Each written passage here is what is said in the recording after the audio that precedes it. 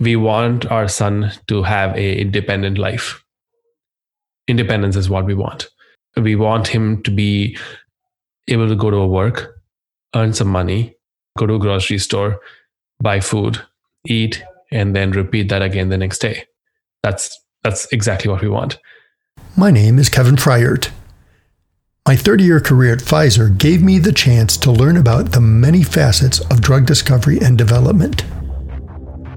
When I retired, I started Salem Oaks to help patients, parents, and caregivers understand the world of biopharmaceutical R&D so that they can be more effective partners and shape the future of medicine. On Raising Rare, we are bringing you the story of a young father whose son has an ultra-rare disorder known as Sedagatian type spondyl metaphyseal dysplasia, or SSMD. Each episode, we will find out what is going on in the life of Sanath and his son Raghav.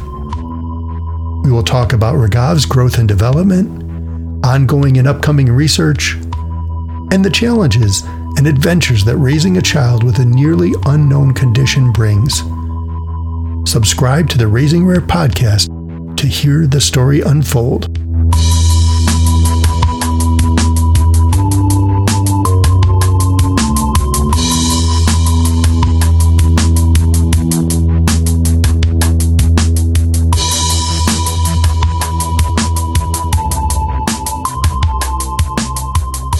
We hope you are enjoying the ongoing, unfolding story of baby Raghav and his parents, Sanath and Ramya.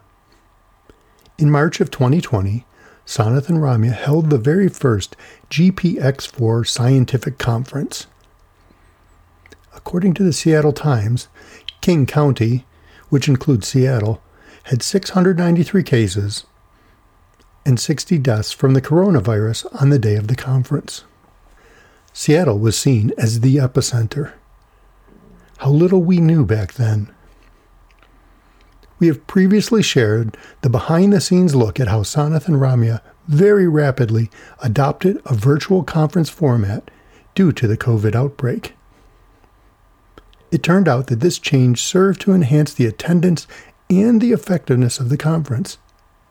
It was a milestone in the search for a treatment and cure for baby Raghav. In this episode, we turn back to the conference to talk about the content and the outcomes from that day. The importance and power of bringing experts in different fields together to focus on one problem just cannot be overstated. Talk a little bit about kind of the structure of the sessions and the breaks and how you set that up. What was the basic pattern? In the roadmap, so one of the tools that we used through the day to guide a discusussion is something called a roadmap chart.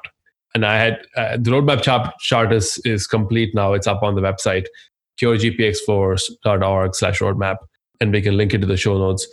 One of my biggest worries going into the conference was that it'll become a basic science discussion, a discussion where people think about science very deeply without thinking about a therapy development. And I am all in for science. I actually get really excited when we discuss all the nerdy science details. But at the end of the day, we want therapies.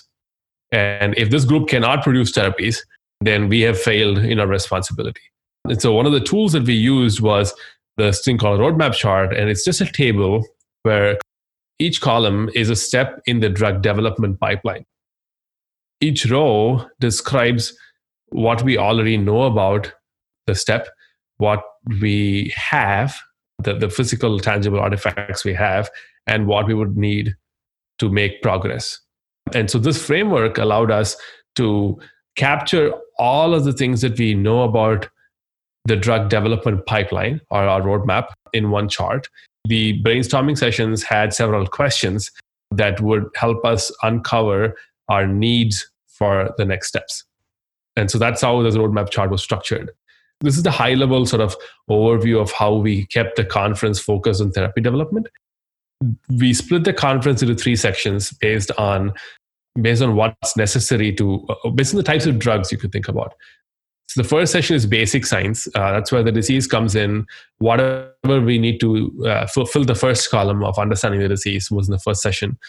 We took a break, and then we talked about small molecules. This is where we talked about the models we had, the small molecule drugs we could repurpose or discover new ones. And the third one was emerging technologies, which included ASOs, gene therapies, CRISPR, RNA editing, and so on. So the first scientific session was around the basic science, and it was fast and furious. It was moving very quickly. I felt myself like trying to keep up with what they were talking about, and details were flying by. And you had each session broken into kind of a context talk, a stimulus, and then discussion. And the discussion, these people were just sparking ideas off of each other and asking really good questions. And you could see when they would pause, when they were asked a question they hadn't thought of themselves before, and go, I'm going to need to think about that. And as scientists do, he probably already was like thinking, how do I explore that? Did that session accomplish what you designed it for? I think it did. There were two intentional design decisions that I made for that session. One, it needed to have everybody, actually, so at the conference, we needed everybody so no question gets unanswered. And two, it needed to give us the next, say, 6 months worth of activities to do, not more than that. So high resolution activities for the next 6 months. I think it did both. One of the places where I'm really happy that it did was when someone was talking about the mitochondria and the fact that we need to study the mitochondria. And then there was a mitochondrial researcher on the call that jumped in and said, yeah, we could do it. Which was nice because it was not an idea that was floating around. It was a decision that was made. Point of the mitochondrial expert being there to say, yeah, we can do that, was so critical to the success of this. And I think this first session showed how successful the conference was going to be in the end. Because there weren't people saying, well, we don't know if we can do that. We don't know how we do that. We don't know if that's feasible. That didn't happen. What happened was someone said, I know a lab that does that, or we already do that, or here's something that we can do right now to test that. Going back to the modeling demonstration that we had happen live, that was just, wow, there was an expert there. So I think this just showed the brilliance of bringing these people together and giving them a structure to work in, which always makes it better.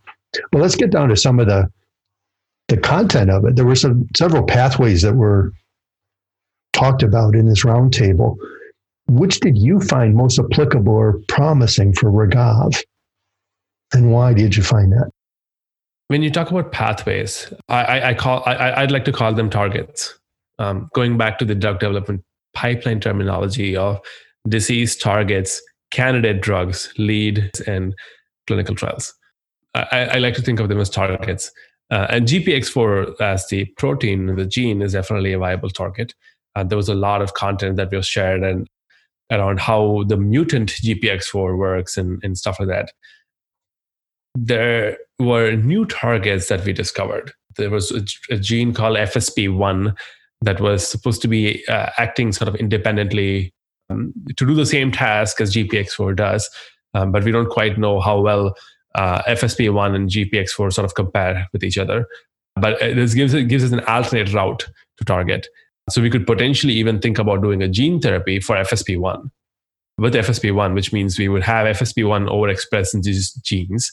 To our surprise, it might even rescue this cell better than GPX4. We don't know. And the funny thing was, towards the end of the conference, like almost in the last half hour, I think, someone said, hey, there is this other gene that we could be looking at called GCH1. And that was something that the experts haven't even thought about. But it made a lot of sense when we talked about gene therapy, because one of the cool parts with gene therapy for some diseases is that you could fix a gene, and that by definition would automatically fix its neighbors. So you don't have to really go into every one of the cells and fix them. You could fix one cell And that cell will say to its neighbors, hey, I am good. You want to probably correct yourself. And it'll just change its internal state to correct itself, which is fantastic. And that's called bystander effect. And turns out that there is a bystander effect in this pathway by turning on a different gene. So you would want to do a gene therapy that turns on two genes, one for correcting itself, another one for bystander effect, which will let the other cells know that, hey, that in this colony, we are doing something different now. And so that was cool. I think that was the more surprising one that I didn't expect to come out. You've just gone like 5 layers deep into biology there. I think one of the kind of going back to why this probably happened is we are here to find a roadmap for the next 2 years for therapy, for finding a treatment for this disease in the next 2 years, given $500 million. And I followed up and said, I don't have $500 million. Neither do I have 2 years. Right. So what this did was it put a constraint. It also lifted a constraint. One of the constraints it's put on was time. So we want to get it done sooner. And the constraint it lifted was money. And so everybody knew that everything was possible. Pretty much we had unlimited money. We would do all of these in parallel. And everybody knew that the time was of essence. So they would focus their decisions on optimizing for less time and more money, which is what I want. And then I can figure out a way to reduce the money later. Yeah, I think it opened up people's paths of thinking, their rivers of thinking, because they didn't have to worry about how is this going to get paid for. You just said, take that off the table for now. Assume that over time, $500 million is going to accumulate around this, and people will get paid for their work and get paid for all the equipment and reagents and things they need. So you take that off the table, suddenly new ideas can come flying through because you're not saying, I need to pick one. You say, I want this growing and just reaching out. So good move on your part. Good move on your part. Thank you. I also learned this framework called objective, strategy, and tactic. I learned this in a completely unrelated context. I learned this from a podcast by Peter Attia, Dr. Peter Attia. So he has this famous podcast called Peter Attia Drive, where he talks about longevity, health, and with deep biology. So I go to his podcast to learn the biology, which is fascinating. But he also explains how he sort of created this new framework for health. And he explained it using this framework called objective, strategy, and tactic. The objective is at a high level, you explain what you're trying to achieve.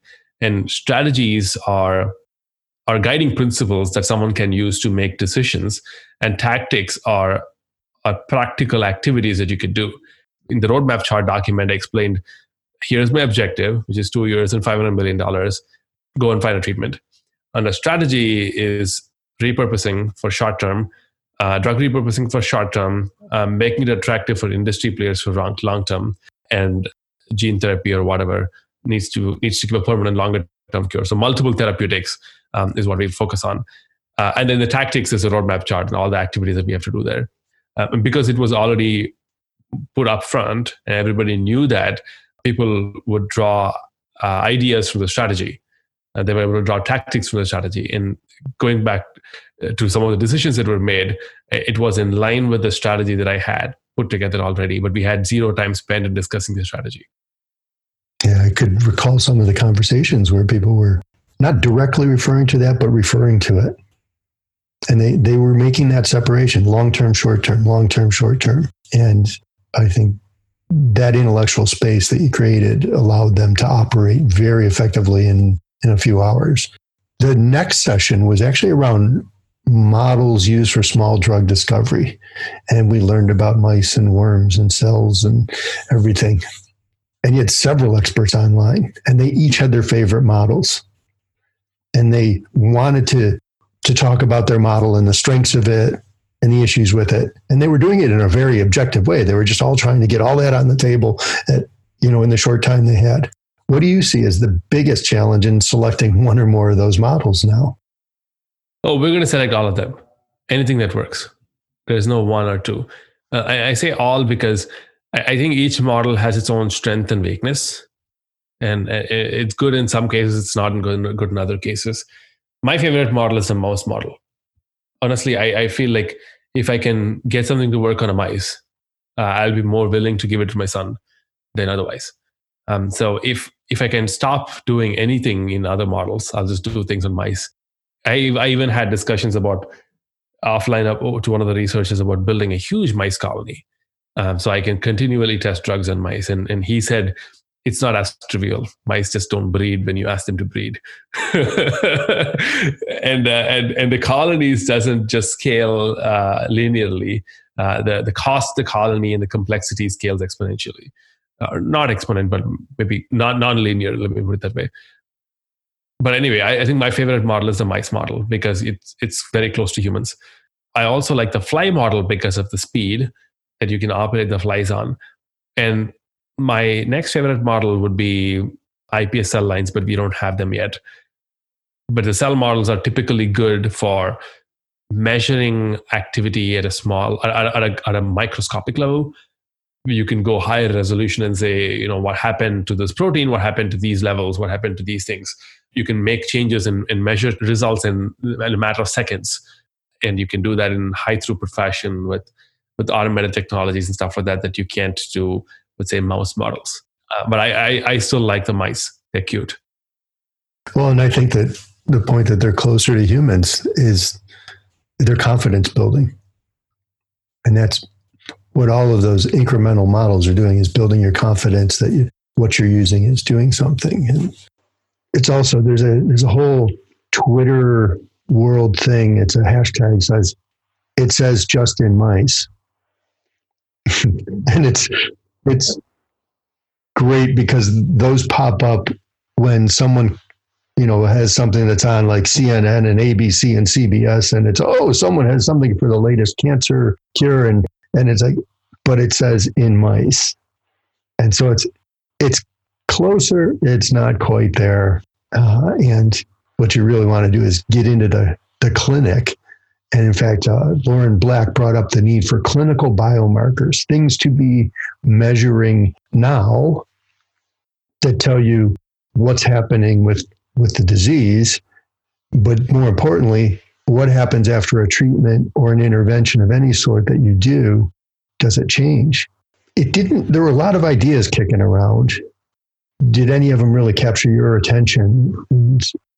Yeah. Biomarkers have been one of the most elusive things for me to understand and get a hold of. And everybody that I had been speaking with about biomarkers previously, none of them were able to make a decision. And oddly enough, it was almost always the people in this conference that I used to speak to about biomarkers. And they were like, yeah, you could do this, you could do that, and you could try this, and maybe it'll work, and maybe it'll not. But when the group came together, we made decisions to do some biomarkers, which was exciting. And I think everybody understood that the next immediate big need is biomarkers. If we don't have good biomarkers, we don't have the ability to verify that a drug actually works. I'd been thinking about biomarkers for several months now, but I'd never made any traction there. And the fact that the group came together and together said we need biomarkers made it more reaffirming to me.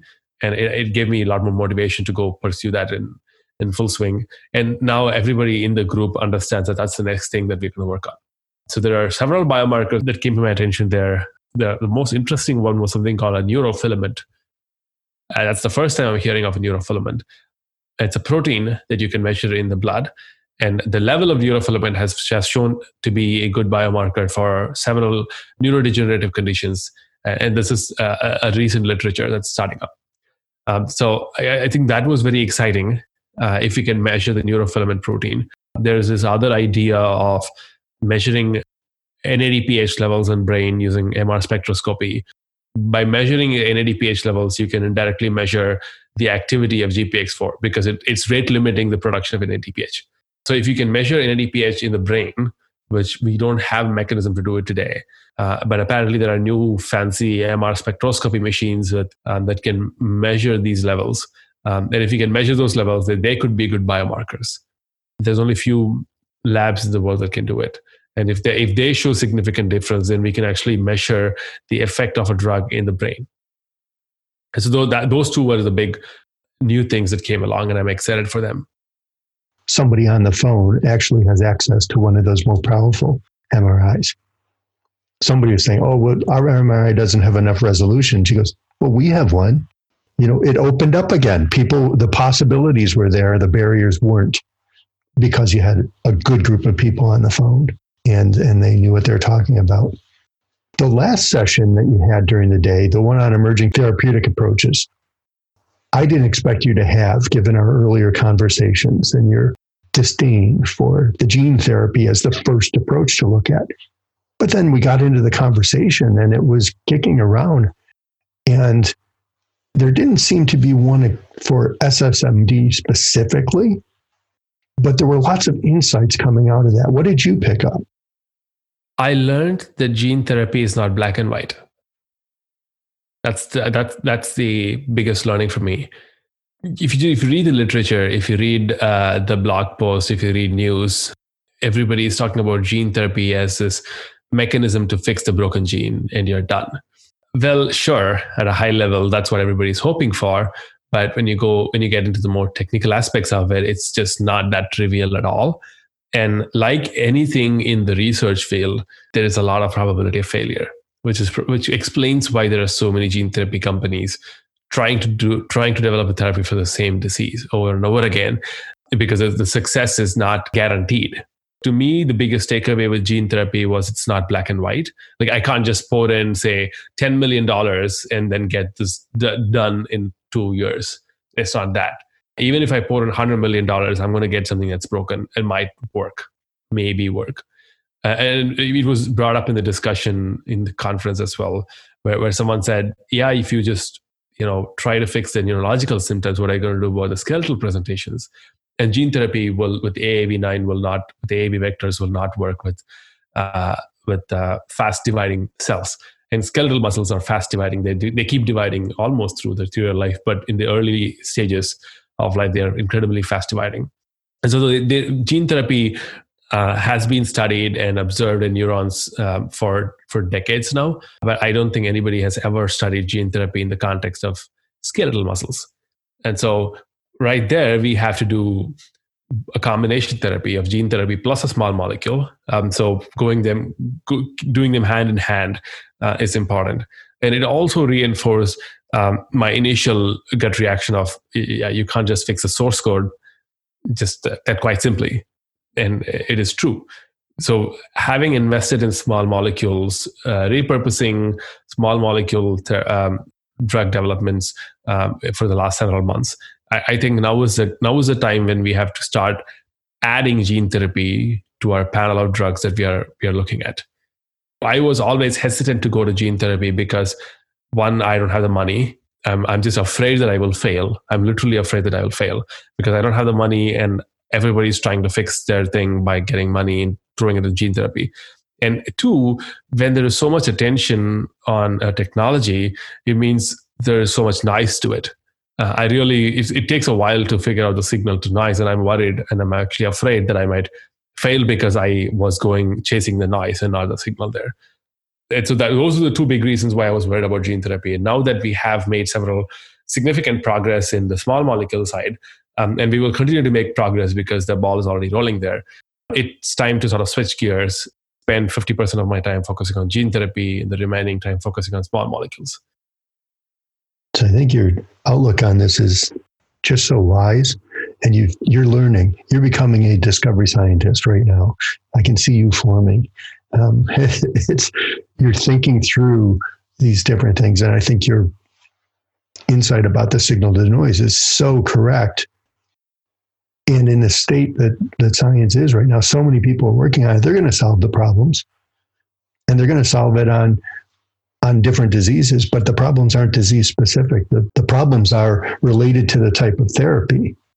If you're using a vector and the vector causes reactions by the body that doesn't allow it to be used again, or just shuts it down, or the vector doesn't get to the tissues you want, or the vector doesn't get to fast dividing versus slow dividing cells, it doesn't make sense. Well, they're going to solve those problems. because they're seeing them all over the place and they're common. You've got limited resources, time, brain power. Focus on the things that you can do short term first and let that one unfold on its own. So there were two big highlights of this session, and we talked about one of them already. So when Lance Stewart did the modeling, that was great. He came back and everybody agreed. Exon 6 needs to stay for this gene to be functioning. The second highlight for me, though, was when someone asked, I don't know who it was, but he said, we need to ask the parents about the most important clinical need today. He was asking directly to you, what is the most important clinical need? What was your response? This is something I had thought about a lot. And I had mentioned to Dr. Kristen Wigby in the first session to cover patient needs. And she had a slide on patient needs and explained what we are looking at. At a high level, we want our son to have an independent life. Independence is what we want. We want him to be able to go to work, earn some money, go to a grocery store, buy food, eat, and then repeat that again the next day. That's exactly what we want. We don't really care if he works at a McDonald's or if he works at a hedge fund or if he works at a university. I don't really care. As long as he can do these activities every single day and he's happy, I think we have succeeded here. And so I explained that to the group, and they got it right away. Which was fantastic. And I explained, Dr. Wigby also explained originally in the talk that our first order of business is to slow down the disease progression. And the second order of business is to find a more permanent treatment for this disease. And the third order of business, in my mind, that's more important, is sustainability. We want a drug that my son and other kids with this disease will have access to until they die. And we might not be around to help them again and again and again. And so we have to set a sustainable drug model here. And if we cannot guarantee that, then our job is not done. And that was very clear. Gene therapy is good because it helps. It's a one and done solution. But it's great if it's one and done. But it sucks if it's one and not done, because you cannot do it again. Understanding what the patient needs is, understanding what parents want from the therapy is critical for all of us to find a treatment. Otherwise, you're looking at a moving target here. You need to have a very, very clear fixed target that you're working towards. And the fixed target that we're working towards is independence. And I'm sure other parents would agree to this as well. This was a great conference. It's your first conference among your scientific team and other experts. You've had about a week now, a little over a week, to digest everything they discussed. What are the next steps? So I have three big next steps. One is following up on the models. Second one is doubling down on gene therapy. And the third one is focusing on existing drugs that we could continue giving to my son. I think that has to happen continuously. One of the drugs that was brought up in the meeting was selenium supplements that we're going to start today. We're starting at a super low dose. We'll probably do a blood work in a few weeks to measure the blood selenium levels and hopefully ramp up the dose as long as the selenium levels that don't get outside the normal range. So that's the plan. We'd known about selenium supplements for several months now, but this conference was a tipping point. Because all the stakeholders were there, we were able to decide on starting with selenium supplements, and my clinician felt comfortable doing that. And so once I start Raghav on selenium supplements, I hope it helps. We don't know. I think you'll find out. It'll take a little while for the balance to change and make sure you have the right levels. But it's great that the conference, as you said, was the tipping point. You made a decision. It's an actionable decision. You're taking action. So my last question is just, and it should have been the first question. It's always the question. How's Raghav doing today? He's fantastic. He is sitting outside chatting with his grandparents, like always. So he, after 2 rounds of sickness, he's finally back to his normal self, doing a lot of normal things. We are starting to build new toys for him that are switch adaptive. So there is a institute in the University of Washington here that does toy adaptation. So they take existing toys and make them switch compatible. So instead of the kid squeezing the toy, he could press a button and that'll essentially do the activity that it would do when you squeeze the toy, or it'll light up something, or it'll throw a ball, or do something like that. So he can still have fun with the toy in his own ways. We're starting to adapt some of the toys, and the next few months our focus is going to be on cognition, on helping him learn cause and effect, and helping him start to be a little bit more independent. I think he's getting taller. We were just talking yesterday that he's getting taller, and soon I'm pretty sure very soon he'll be bigger than what we can all imagine, and doing crazy things more than what we can all imagine. I'm really hoping that is a reality. We hope you enjoyed learning about the real work accomplished, the huge challenges identified, and the hope found at the 2020 GPX4 Scientific Conference. We ask you to help the cause. As Sanath says, he does not have the $500 million that might eventually be needed to find a treatment or cure for Raghav.